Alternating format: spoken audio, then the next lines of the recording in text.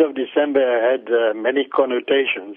It was called various names, from Battle of Blood River Day, and then it was Dingaan's Day. And today, with the new government in place, they've decided to drop all those names and call it the Day of Reconciliation, which is really necessary for us to have in order for us to live a peaceful life and a happy life in the country of our birth and adoption.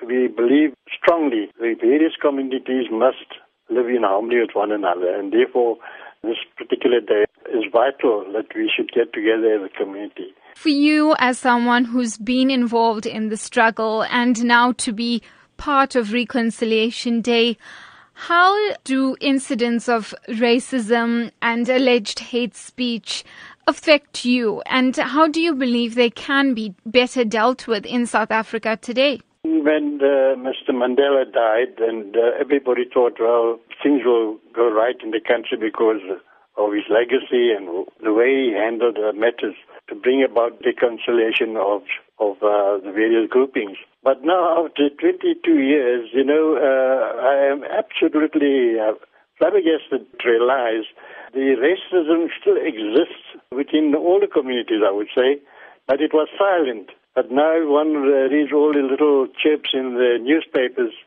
People are calling others various names and telling them what to do and what not to do. And it was a bit of a shock for us to realize now that the people having all this modern technology and sending messages, some of them are not very nice. The result is that you could see the ugly head of racism is now springing up its head.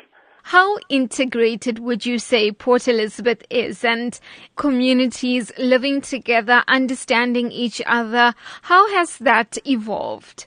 Now, that's a very interesting question, because when we were under the Group Areas Act, we were all grouped into various race groups and set into these little ghettos.